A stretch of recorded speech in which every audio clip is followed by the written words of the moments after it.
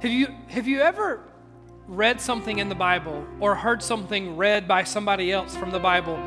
Something that you have read, something that you have heard many times before, but suddenly it's like it's totally new. It's totally different. That has been me the last probably 8 days with this passage of Scripture. I've read Isaiah many times before. I have preached from Isaiah in many occasions over my, 20 years of preaching now. It's been more than that actually, but I'm rounding down. And as I felt the Lord direct me into this series, Anxious for Nothing, I kind of sketched out where I thought He would take us and what I thought it would look like. And to be very honest with you, if you're relatively familiar with the Scriptures, Philippians chapter 4 was where I planned to spend the majority of our time. And here we are in week 2, and we haven't even touched it yet, and won't touch it, at least not this week. But as I actually heard this Scripture read by somebody else, it means something new to me all of a sudden. And this is the word of the Lord given by Isaiah 2,800 years ago. He says, "The Lord has given me a strong warning not to think like everyone else does." I don't know about you, but I feel like we could just read that and go home. Don't think like everybody else thinks. He said, don't call everything a conspiracy like they do. Now remember, this was written 2,800 years ago. It was written during a time of political turmoil, during a time where leaders of nations and leaders of countries and leaders of kingdoms were making alliances and dealing underhanded deals under the table and rumor. So, 2,800 years ago it's totally irrelevant to us today. The world has changed so much in the last 2,800 years. We really struggle to find any common ground. Please hear the sarcasm oozing out of my pores right now. Don't call everything a conspiracy like they do. Now, who is they? They are the people who should know the Lord but don't know the Lord. Who say they know God, but their lives reflect no relationship with God. Don't call everything a conspiracy like they do. Don't live in dread of what frightens them. Make the Lord of heaven's army holy in your life. He is the one you should fear. He is the one who should make you tremble. He will keep you safe. Some translations say, He will be a sanctuary around you. But to Israel and Judah, He will be a stone that makes the people stumble. Now, Israel and Judah, Isaiah is referencing, these are the people that should know the Lord. And they claim to know the Lord, but their lives tell a different story. He says, He will be a stone that makes the people stumble, a rock that makes them fall. And for the people of Jerusalem, He will be a trap and a snare. I want to preach a message to you today, and I'm excited about it. I'm also a little scared of it, if I can be honest with you, which makes it even more exciting. And the message title is very simple, very straightforward, and it's this: give it to God. Now, in this room, there are a lot of different it's. Some of you may have one singular it in your life that you need to give to God. Others of you, you might have half a dozen it's in your life that you need to give to God.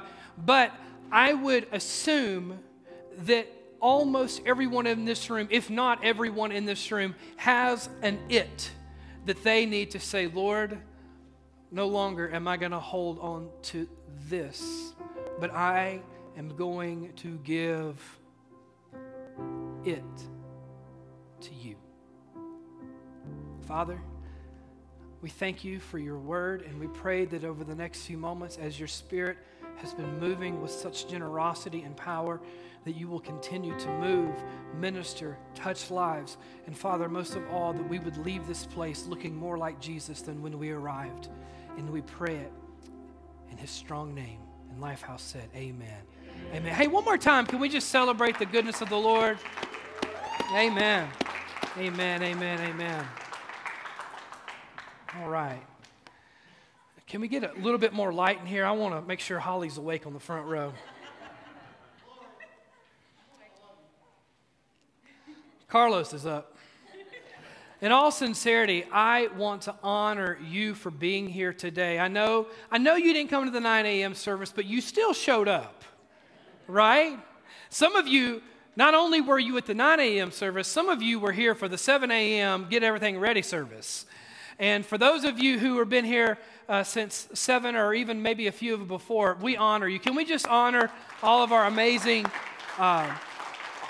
serve team members who showed up and got things ready for us this morning? I'm so appreciative of everyone. We're not going to let what the devil stole from us keep us from worshiping the Lord. The hour of sleep, that is. Yeah. Have you ever been in a situation where you were filled with, and some of you will know exactly what I'm talking about. Some of you live such carefree lives, you will struggle to understand this. And I envy you, and I wish I was more like you, so please just shut up. I don't want to hear it.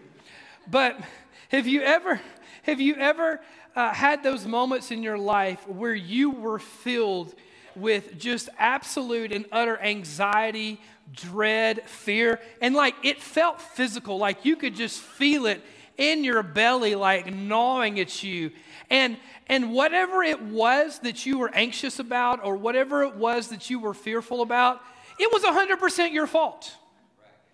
And you could have done something different to not be in that situation, but you made a choice, and now you're in that situation, and you are dealing with the overwhelming sense of anxiety and dread and that literal physical. Does anybody know what I'm talking about? That literal, like, oh, you feel like you just had too much Taco Bell, but, you hadn't had Taco Bell in 2 months, right? Can I get a witness in the house today? I am sad to admit that I have found myself in that situation many times in my life, and hopefully I won't anymore, but let's be honest, I probably will at some point. Something that I want to share with you for a few moments to kind of illustrate what I mean, and for all of the students in the room, raise your hand if you are a student, like of any age in the room. Raise it high, Peyton. Don't be ashamed. Yeah. Okay. I will tell you something that my father told me often in his life. Do as I say, not as I do. Okay? But I had this philosophy through elementary school, through middle school, through high school. By the time I got to college, my philosophy changed because college was a lot harder than high school. But my philosophy was this, is that if the teacher could not teach me what I needed to know in the 8 hours that I was there, then it's not my fault, and I shouldn't be held responsible to go home and then do the work that she couldn't get done. To all the teachers in the room, I apologize. I don't feel that way anymore. Well, maybe a little bit.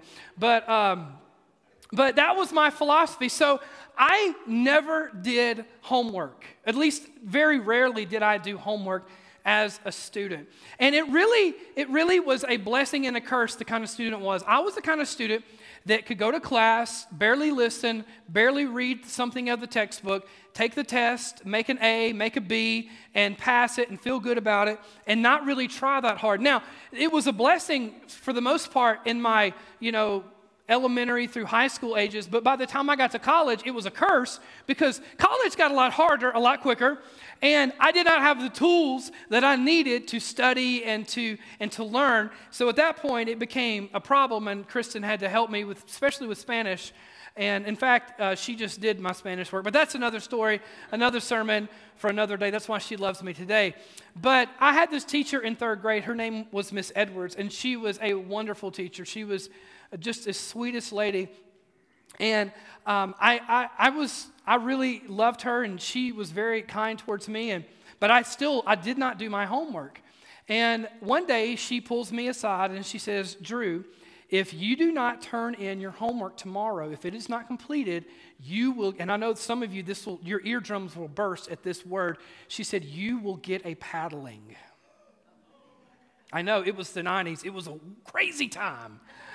It was just a different world back then. I mean, you do that today and, I don't know. Anyway, she said, you will get a paddling. You will get a paddling. And I thought, oh, well, okay. So you know what I did when I got home? I rode my four-wheeler and played regular Nintendo. And I did everything but my homework, right?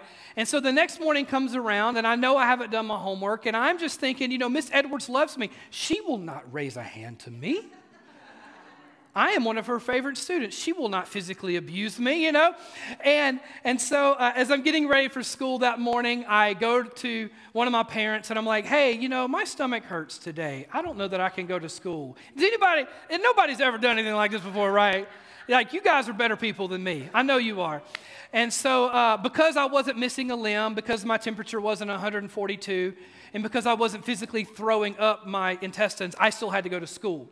Like I said, it was a crazy time back in the 90s when grunge was king and Jordan still played. This is my first pair of Air Jordans. I'm really excited about it, y'all, okay? Just got to say. So I got sent to school, and I wasn't lying when I told my parents, hey, my stomach doesn't feel good, because it really didn't, because I was like, I didn't do my homework. I'm going to get a paddling today. And so all day through, our earlier classes, whatever, I'm nervous, I'm anxious, I'm living in this moment of fear and dread. Anybody know what I'm talking about? You know you've done something wrong, and it's going to come out at some point, and when it comes out, you're going to have to pay the repercussions, right?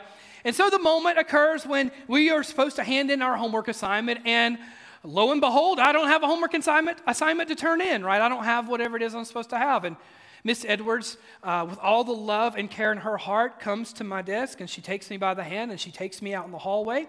And she goes to the other third grade teacher's door, Miss McCann. She knocks on her door. Somebody may know what I'm talking about. She knocks on that door, and she tells Miss McCann, hey, I'm about to give this student a paddling, and I need a witness to watch me abuse this young man. That's what I was thinking. And the whole time does anybody live that life? Anybody know what I'm talking about? Okay. And so she takes me out in the hall, and she abuses me, guys. She gives me a paddling, right? She gives me a paddling. And immediately, I turn around, and she gives me a hug, and she says, now, Drew, I'm going to have to send a note home to your parents that they'll have to sign that says that you haven't been doing your homework and that you got a paddling today.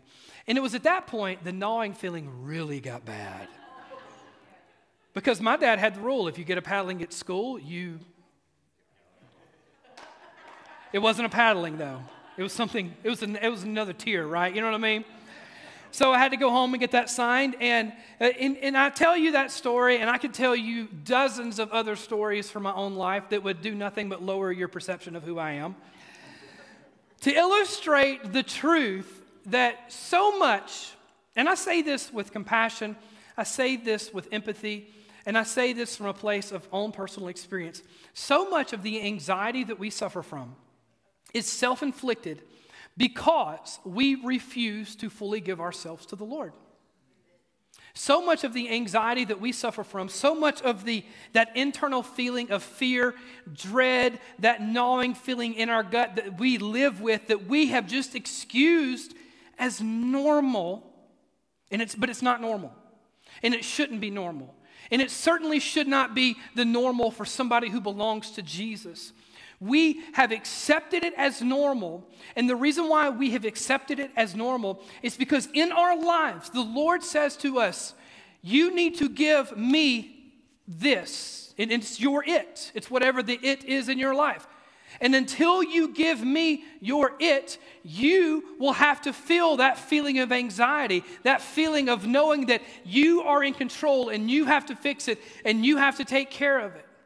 And the Lord would say to us today, LifeHouse Church, number one, He doesn't want you to live in anxiety. And number two, one of the ways, maybe not the only way, but one of the ways that you will find freedom from anxiety is when you decide and you follow through with the decision, I am going to give it to God. For some of you, it's time to say, God, you are not just Lord of my life, you are Lord of my finances. Because money's been keeping you up at night, and the reason why it's keeping you up at night is not because you don't have enough, it's because you haven't given it to the Lord. For some of you, you're going to have to say, Lord, I give you my kids because you've been staying up all night worried about your children. And the reason why you're worried about them is because you haven't given them to the Lord. You're staying up at night and you're worried about your marriage. And the reason why you can't rest and the reason why you're living in anxiety over the condition of your marriage is because you have refused to fully give it to the Lord. Craig Rochelle, one of my favorite pastors, says this. He says, what you fear the most reveals where you trust God the least. What you fear the most reveals where you trust God the least. He says, put your faith in God and watch as He starts to eliminate your fears. Put your trust in God and watch as He starts to eliminate your fears. Going back to Isaiah, I just want to reread that passage of Scripture. He says, the Lord has given me a strong warning not to think like everyone else does. He said, don't call everything a conspiracy like they do. Don't live in dread of what frightens them. Make the Lord of heaven's armies holy in your life. He is the one you should fear. He is the one who should make you tremble. He will keep you safe. But to Israel and Judah, He will be a stone that makes people stumble, a rock that makes them fall. And for the people of Jerusalem, He will be a trap and a snare. As I said a moment ago, this is during an era 2,800 years ago where the nations, the two kingdoms of Israel and Judah and the surrounding nations, this is a very tumultuous time politically, and there were alliances being made. You have people who claim to be the children of the Lord, but they do not live as if they belong to God. And then you have leaders doing things shady, underhanded. And like I said earlier, I mean, we've come so far in 2,800 years. That's nothing like that anymore. And nothing like the peaceful, perfect, pristine world that we live in today. And Isaiah tells them, so maybe even though our world is so different today, maybe we can still find some relevance in his words to us today as well. He tells the people, don't think like everybody else thinks. 800 years later, the Apostle Paul would echo the same sentiment that Isaiah lays out right here when he tells the church in Rome. He says, don't copy the behaviors. Don't copy the customs of this world. Instead, let God transform you into a new person by changing the way you think. Then you will learn to know God's will for you, which is good, which is pleasing, and which is perfect. And what the Lord is saying to Isaiah, and what the Lord is saying through Isaiah, what He said through Paul, and what He's saying to us today is that, yes, we do live in a world where things, let's just be honest about it, the world is crazy, y'all. Like, can we just agree on that simple truth? It doesn't matter who you vote for. It doesn't matter what political party you support. It doesn't matter how much money you've got in the bank. It doesn't even matter what religion you adhere to. I think we can all agree, just like daylight savings time and the time change, it's crazy. The world is crazy, y'all. Can I get a witness? Can I get some help this morning? I'm not the only one. Come on, yeah. And the Lord is saying through Isaiah, and He's saying to us today, that as you look around at the world around you, it will be so easy to respond to the world around you the way everybody else responds. To think about the situations the way everybody else thinks.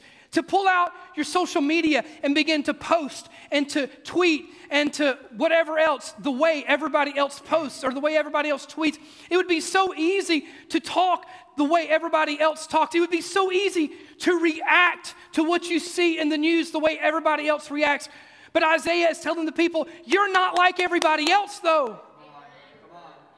You're not like everybody else. Peter calls us in 1 Peter a peculiar people. You know what the word peculiar means? It means weird. And the truth of the matter is this. If the world does not look at us as the church, as the people of God, and if they do not think every so often, man, that Justin, he's kind of weird.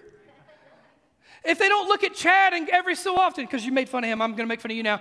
If they don't look at Chad every so often and go, you know, that Chad, he's kind of odd. If they don't look at Tyler every so often and go, you know, that Tyler, sometimes he behaves kind of strangely. You know, all these things were happening and yet he stayed calm. That's weird. That's weird. That's weird. If they don't think we're weird sometimes, I don't think we're doing it right. Now, I'm not saying that we should pursue weird. A lot of people in church have made a whole theology out of that. I'm not saying we should go running after it.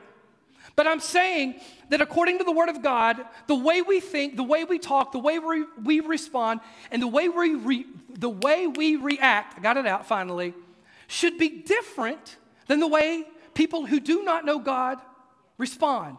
The way people who do not know God react. The way people who do not know God think and talk. We should be different. We should think different because we are different. We are different. And so Isaiah's encouragement to the people would essentially be for them to pray, God, give me your perspective about this situation.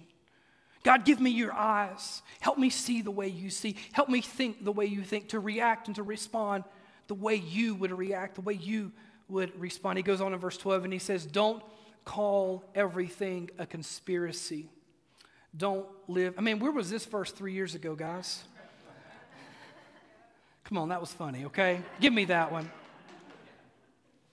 It says, don't call everything a conspiracy.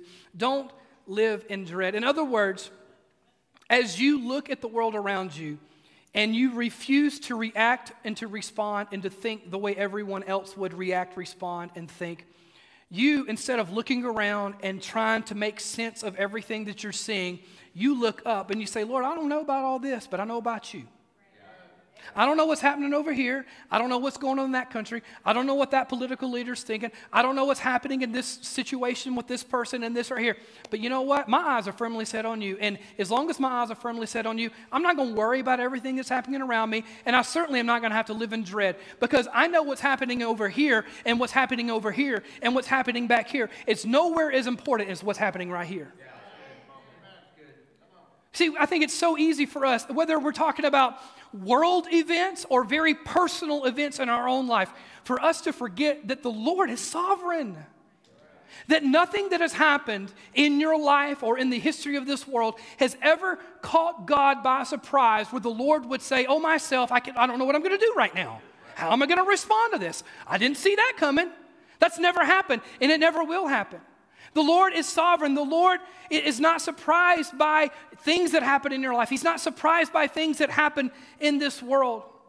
And it's also imperative that we remember that because we belong to God, and this is beautiful, that even when life happens, you know what I mean? Like, you know, sometimes life happens because I did something stupid.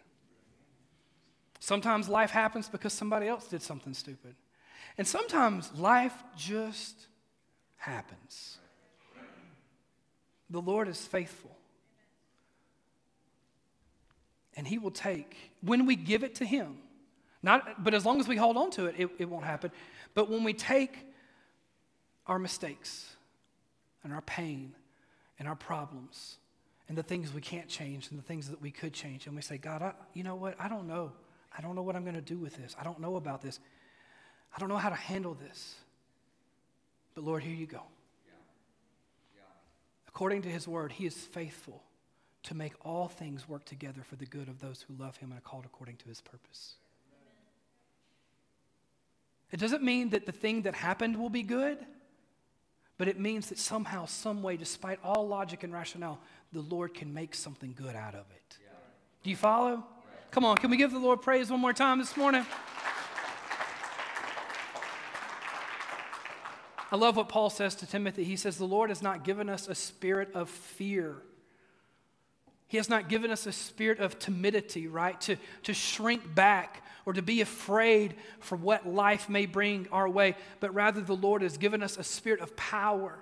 He's given us a spirit of love, and He's given us a spirit of self-discipline or self-control, or I love the translation that says a sound mind, right? To not let everything that's happening out here invade what the Lord is trying to do in here, right?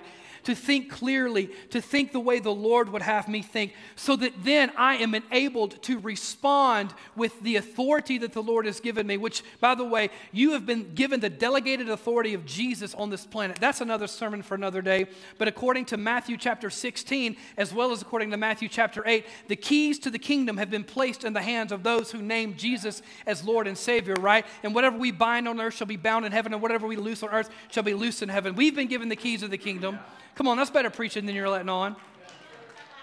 So we've been given delegated authority. We've been given the power to see the kingdom of God be advanced on earth as it is in heaven. And we've been given the ability to love. And that's so important because, power without love, is brutal, right?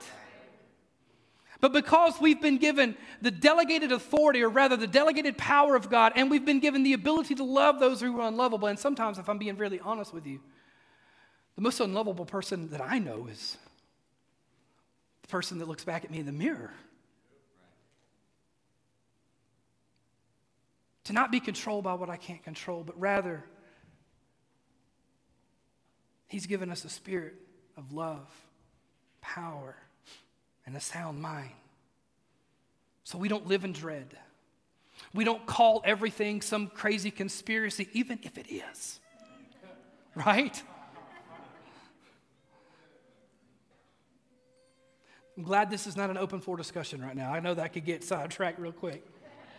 In verse 13, he says, make the Lord holy in your life. He says, fear Him. In other words, what he is saying is if you will put God first, if you will reverence Him as God. And that was the situation that Isaiah was really addressing, is that the people of God were not living like the people of God.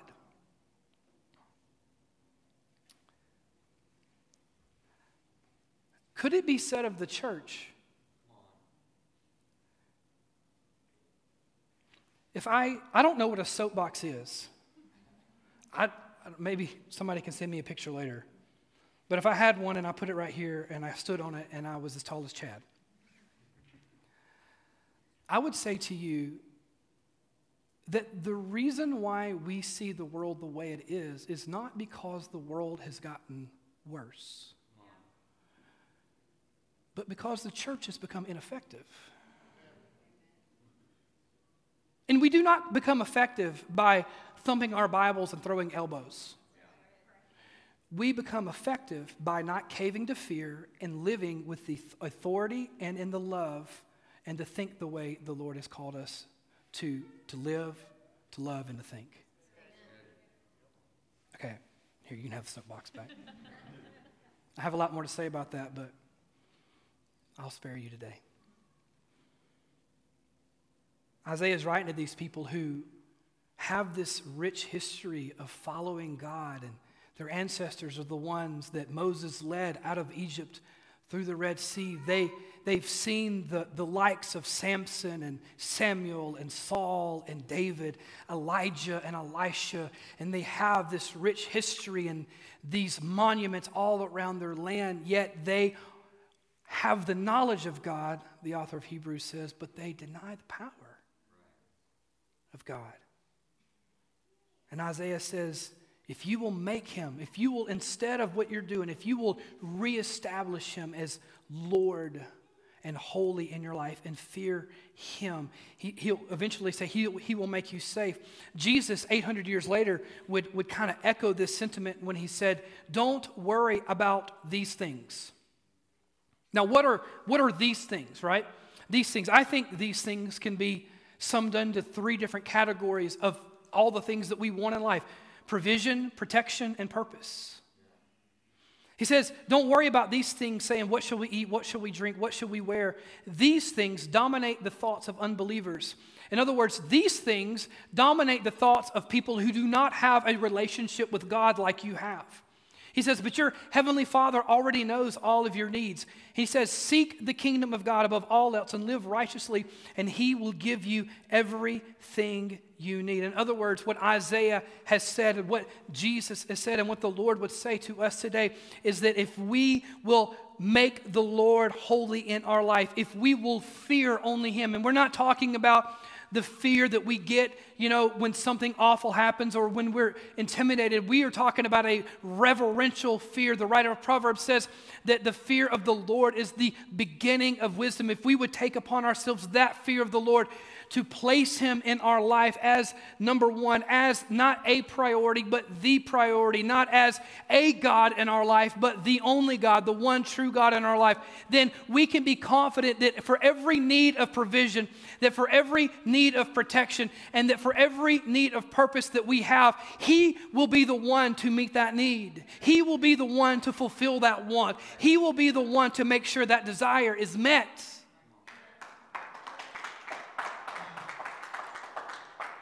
And he says there in verse 14, he says, he will keep you safe. I told you earlier when we read through it that another translation, and probably a better translation of that sentence, is that he will be like a fortress around you.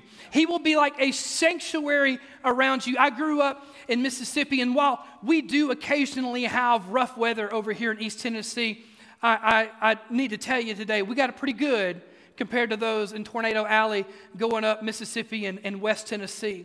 And so having tornadoes and even remnants of hurricanes and severe storms was not abnormal. And, the other day we had the situation in all the surrounding counties and Oak Ridge, and I won't comment on that, where, kids were let out of school because of bad weather. Back in my day, remember in the 90s, what did we do when there was a tornado? Yeah, you get your textbook, you go out in the hall, and you literally kiss the floor, right? Anyway, I'm not going to demonstrate that. That's how we did it. And we did that a lot as a kid. For those of you that came out from the West, you're better off not knowing. So sorry. You had earthquakes. Yeah, those are no big deal. I'm just kidding. That's terrible. I've experienced one earthquake, and it scared me bad. And it wasn't even that big of a deal. But going out in our hallway and covering our head up with a textbook was a very normal occurrence. And so if you ride down the country roads that I grew up on, in fact, even at my mom's house, we had a storm shelter. In the first service, I said, if you looked at the hills, you would see little doors built in the hills, and somebody thought I was talking about hobbits, but that's not what it was. It was storm shelters. Essentially what it was you would carve out a big hole in a hill and take some sort of a little trailer or a bus or something that way and back it into there, and then you've got a storm shelter. So when the storms would come, you would go get in the storm shelter, and while all hell may be breaking loose around you, you were safe. I mean, if you got all the snakes and rats out, that is, you were safe inside the storm shelter. Anybody else know what I mean by that, right? You always had to clean them things out every so often because, water moccasins love those storm shelters. But anyway, I digress. And what Isaiah is saying to the people is, if you will put your trust in the Lord, that does not guarantee you that the storm will pass you by. And I think that is something that we would really do well to embrace. Because so often for us, it is so easy for us to feel like God owes us a storm-free life. But that is not promised anywhere in Scripture. Nowhere in the entire Bible does God offer us a storm-free life. No matter how good of a Christian we are, no matter how faithful we are to His Word, no matter how much we fast, no matter how much we pray, nowhere in the Word, nowhere in the experiences of men and women who followed God is it shown to us that we are promised a storm-free life, but rather we are promised a shelter in the middle of the storm. We are promised a refuge in the middle of the storm, that while the storm rages, He promises us in His Word that He will be like a strong tower or a sanctuary that surrounds us. And while the trees might be falling, and while the storm might be raging and the property being destroyed, that the Lord will surround you. And even though everything around you may be creating collateral damage, what He is doing in here will be kept safe. Come on, one more time. But then he says something that's a little strange. And honestly, if I can be kind of real with you, I think it gets in the way sometimes of our westernized prosperity view of the entire gospel. He says that to those that don't make Him holy, To those that don't give him the proper place in their life. To those who claim to know him, but their fruit denies him. He will be like a rock or a stone that trips them, that makes them stumble. Now, here's something that you need to understand. The Lord doesn't trip you up or make you stumble because he's angry with you. He does it because he loves you. Because sometimes the only way he can get us to look back up again is if he knocks us on our back. Sometimes the only way he can get us to get our attention off of everything around us, off of ourselves, and redirect it back to him is if he gives something in our life that literally takes our feet out from under, and the only place we have left to look is towards him. And so you see, when the Lord, and listen, my friend, the Lord will send things in our lives. Not because he's angry, but because he's merciful. Not because he wants to harm us, but because he wants to help us. The writer of Hebrews says the Lord disciplines the ones that he loves. And sometimes his discipline comes in the most unusual and sometimes even very painful ways. And it puts us in a position where we are reminded, oh yeah, I remember you. I need you. That's right. And I need to put you back in my life where you belong. On Labor Day of 2018, seems so long ago now, I had just completed my first year of pastoring this church. And it had been the most difficult year of my life in terms of growing in my faith, growing in my calling, and growing. I also gained a lot of weight that year, but that's another growing. And we had taken the day, and we were driving to Knoxville. We were on Pellissippi Parkway, about to get off and head towards the exit to get on I-75, when a text came in on my phone from somebody in the church. It wasn't a terrible text. It also wasn't particularly encouraging. And something about that message, and something about the moment, and something about the last year, and something about where I was personally in my relationship with the Lord, all collided in a fraction of a second in our minivan as I received that text message. So much so that as my vision began to double, and as my heart began to race, and as breath seemingly could not find its way back into my lungs, I had to pull over on the side of the road. My wife looks at me, and I tell her, I think I'm having a heart attack. And she says, do you want me to call an ambulance? And like any good red-blooded American, I say, heck no. I will die in this car before you call an ambulance. I am not paying for an ambulance.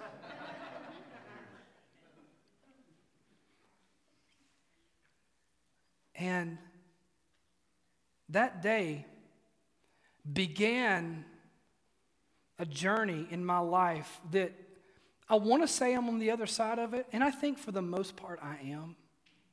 At least I have proper perspective of it now. But it began a journey where essentially the Lord swept my feet out from under me in a few areas of my life and said, these are things that you are not giving to me. And that's why anxiety attacks and panic attacks will rule your days and your nights until you fully surrender all of it to me. You see, last week I kind of said something tongue-in-cheek, and I sort of meant it, sort of didn't. I said, my greatest fear in life is not dying, it's almost dying. because that means you've been hurt really bad and now somebody else has to take care of you.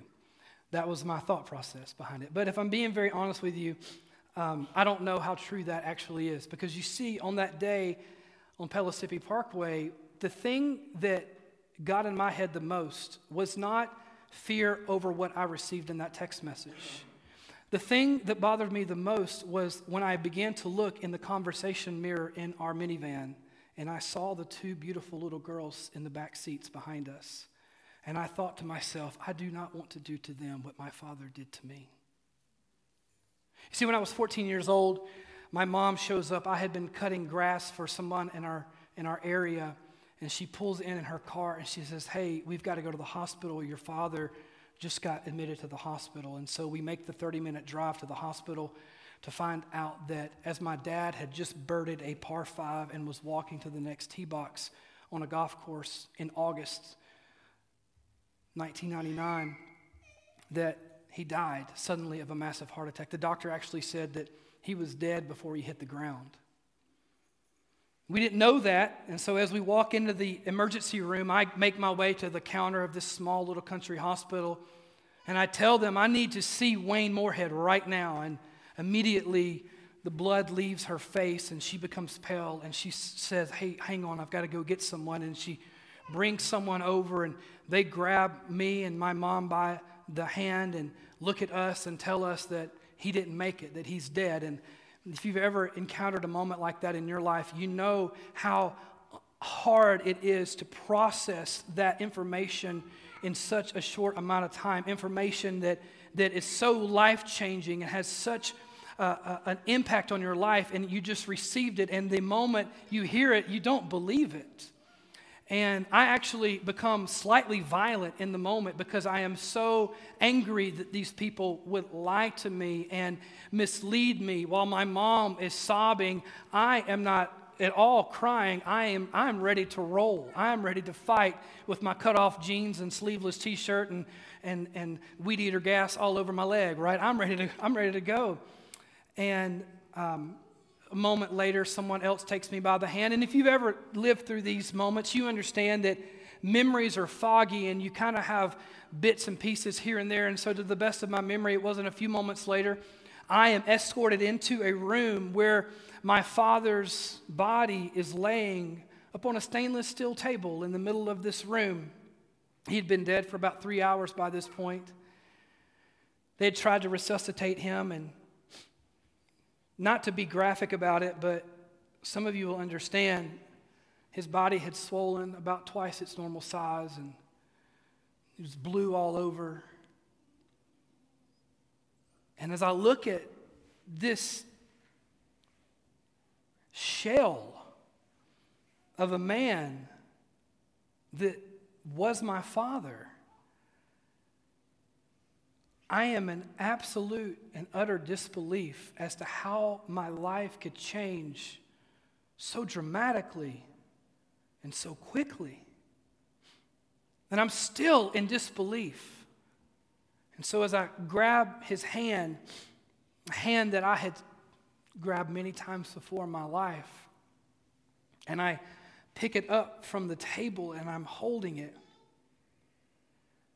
I fully expect there to be a return of embrace, only for there to be nothing but a cold, lifeless hand.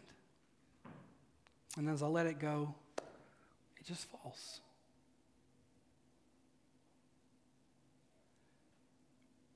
On that day, and many days, and many nights, since Labor Day of 2018, I would fall into a state of panic and fear and anxiety.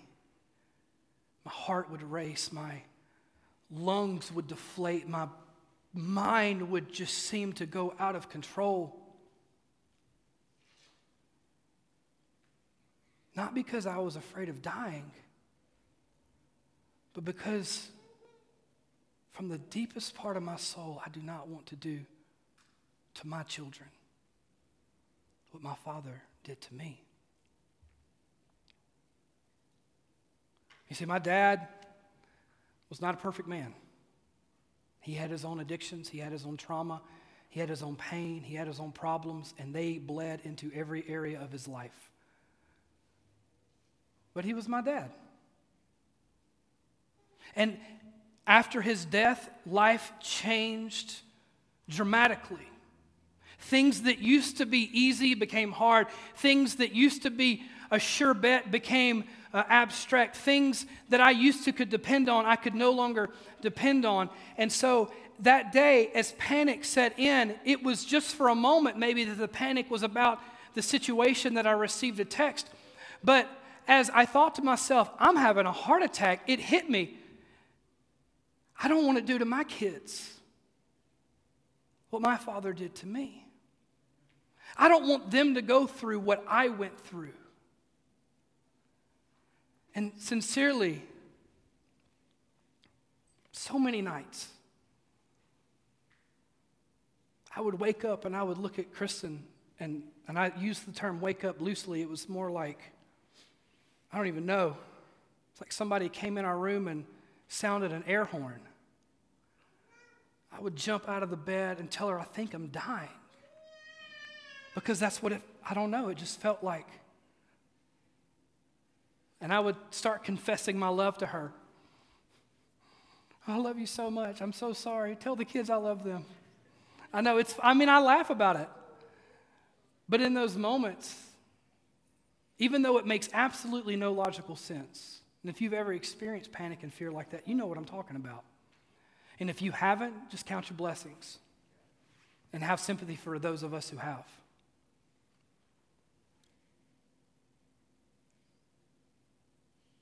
I thought so many times since that day in 2018, I may die prematurely. I may leave my young family with no primary provider. I may leave my mission in life mostly undone. And listen, I'm doing what I want to do. This is what I want to do for the rest of my life. I don't want to retire. I don't want to quit. That I would leave my wife with no mate, and most of all, I would leave my beautiful, precious girls with no daddy to love them and to protect them and to care for them. I can tell you, as of March 12th, 2023, things are much better. I won't tell you they're perfect. I won't lie to you like that. I won't tell you that I've 100% come out on the other side, but I will tell you I'm so much better today than I was. And the Lord's bringing me through, and the Lord will continue to bring me through. And the reason why He's been able to bring me through is because I've had to face the fact in my life that what I fear the most is where I trust God the least. That's the quote. What you fear the most shows you where you trust God the least. Put your faith in God and watch as He starts to eliminate your fears. For me, at different times of my life, it's been money, right? If you've been young and you've gotten married young, and you know when you're making $1,200 a month and your rent's $500 a month, you know, money becomes something you worry about, right? It's been this church at different times. It's been my future. It's been my family. It's been my kids. But I have come to learn and am learning and will continue to learn that every resource the Lord has put in my hands is not my resource. Rather, it is something that He has given to me for this period of my life to steward well and to give back to Him as an offering. This church, contrary to the belief of my youngest daughter, is not my church. I do not own this church. This is the Lord's church. And I am here for a season. Hopefully it's a long season, but regardless, it is just a season. And there will be a time in the life of this church and this body of believers that my season will end, because it's not mine, it's His. I am just a steward for this season. My family, as much as I have marked my children, and as much as sometimes to my disappointment they act like me and look like me, and have some of my problems, right? Ultimately, they're not even my kids. They are gifts that the Lord has entrusted to me for a season to train, to raise, to nurture, to provide for, and to protect. But when it's all said and done, they belong to the Lord. And it was when, and forgive me if I get a little emotional, I'm not trying to bait you in that, but as I look back and I remember my 14-year-old self, it was about a year later when I gave my life to Christ.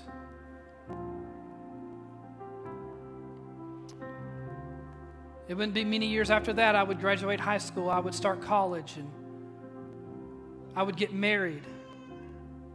And I could tell you all the details of my story, but my wife knows it, and she will affirm yes. If I started breaking down how God just made things happen in my life, like it blows my mind as I look back on it and reflect it, that if He could take care of me, even if something does happen to me, because listen, again, we're promised many things in Scripture, but tomorrow isn't one of them.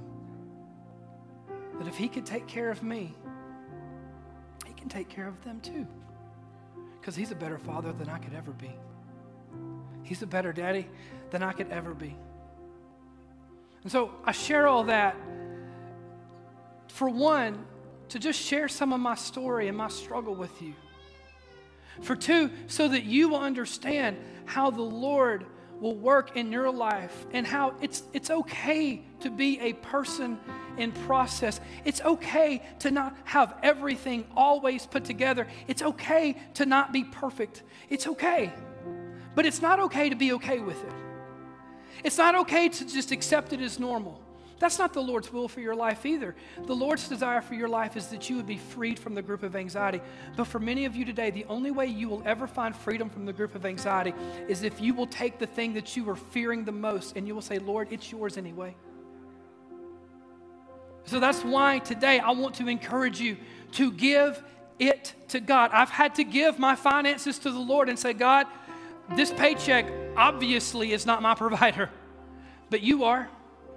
I've had to give this church to the Lord and say, Lord, you may have appointed me as an under-shepherd for a season, but God, this is your church. This is your people. This is not mine. I don't own this. My name's not on the sign, nor will it ever be. I hope that when I leave this place, that my name is found nowhere on any part of this property. I only want the name of the Lord to exist after I'm gone. It's about Him. It's not about me. Don't memorialize something on this property for me. That my family, my kids, it's not mine. It's His. It's all to Him. It's all to Him. If there's anything that we can learn from what God says to and through Isaiah, it's this. Any area of your life, whether it's your finances, whether it's your family, whether it's your future, whether it's your children, whether it's your job, whether it's some other relationship, any area of your life that you have not fully surrendered to God, you still own it. And therefore, you have to protect it.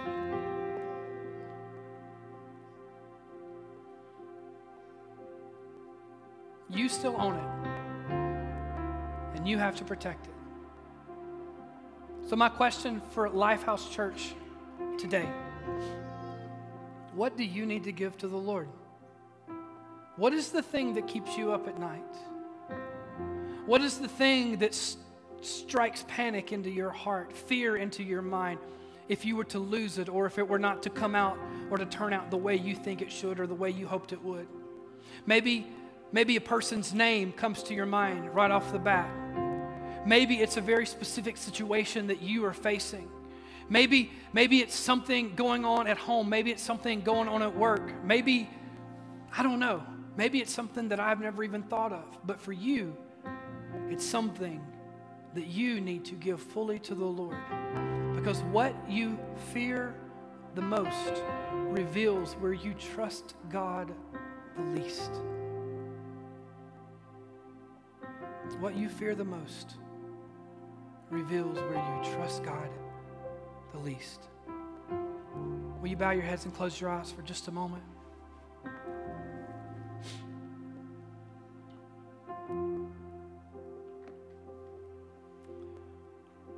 What do you need to give to the Lord today?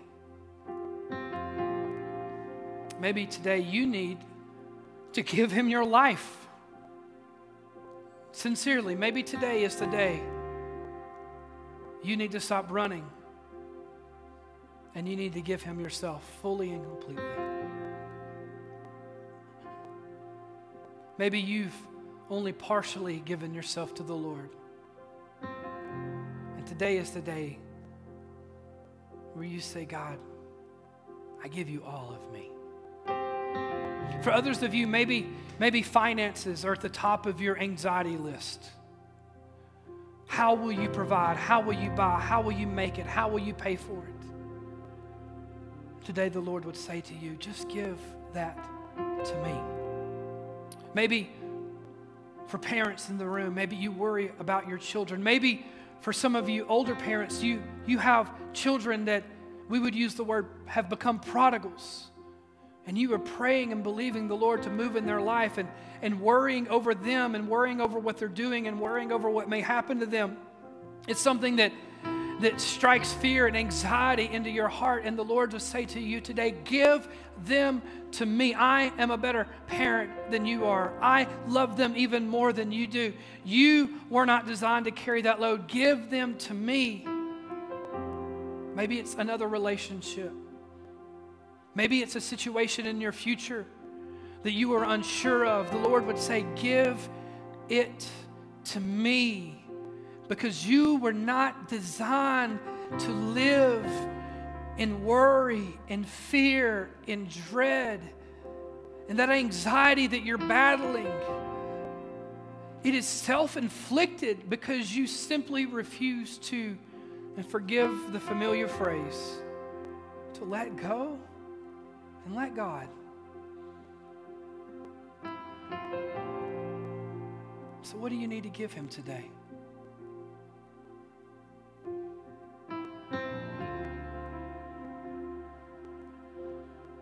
If there's something that you know in your life you need to give Him.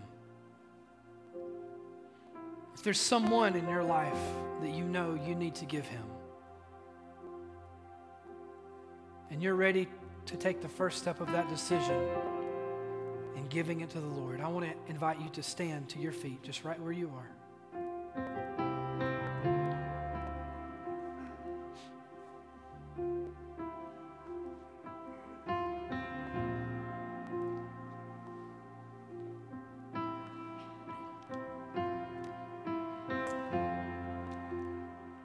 If you would, as you're standing, I want to encourage you to just take your hands, and I know it may seem silly, but I do believe that there is some correlation between what we do physically and sometimes what happens spiritually. And just in your own way, with your own thoughts, say, Lord, I give it to you.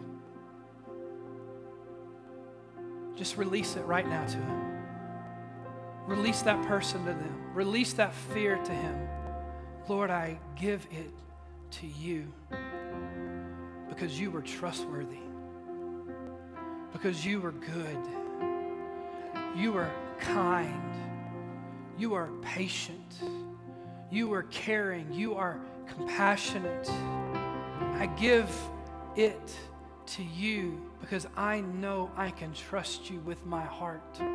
I can trust you with my life. I can trust you with my pain. I can trust you with my fear. I can trust you with my worry. I give it to you. Father, in the name that is above every name, for every man and woman standing in this place today, saying to you, I give it to you. Father, I pray that you will bless them with a peace that passes understanding. Let them know that as they make the decision in this moment, God, that the decision will have to be carried out later today and tomorrow and so on and so forth. And Father, when it would be so easy to reach back up and to grab that it and pull it back down and take it back upon ourselves, that in that moment you will help us to continue to live with open hands of release as we continue to give it to you. Father, give them strength, give them peace, give them joy, give them confidence, reassure them of your goodness, reassure them of your grace, reassure them of your patience and your kindness. Reveal yourself to them in new and amazing and miraculous ways. God, that they would encounter your presence, that they would know your love, that they would be touched by your Spirit like they never have been before, as they give not just it, but as they give all of themselves fully to the Lord, fully to you. We trust you, Father, for you are good and you are faithful. And we pray it in Jesus' name.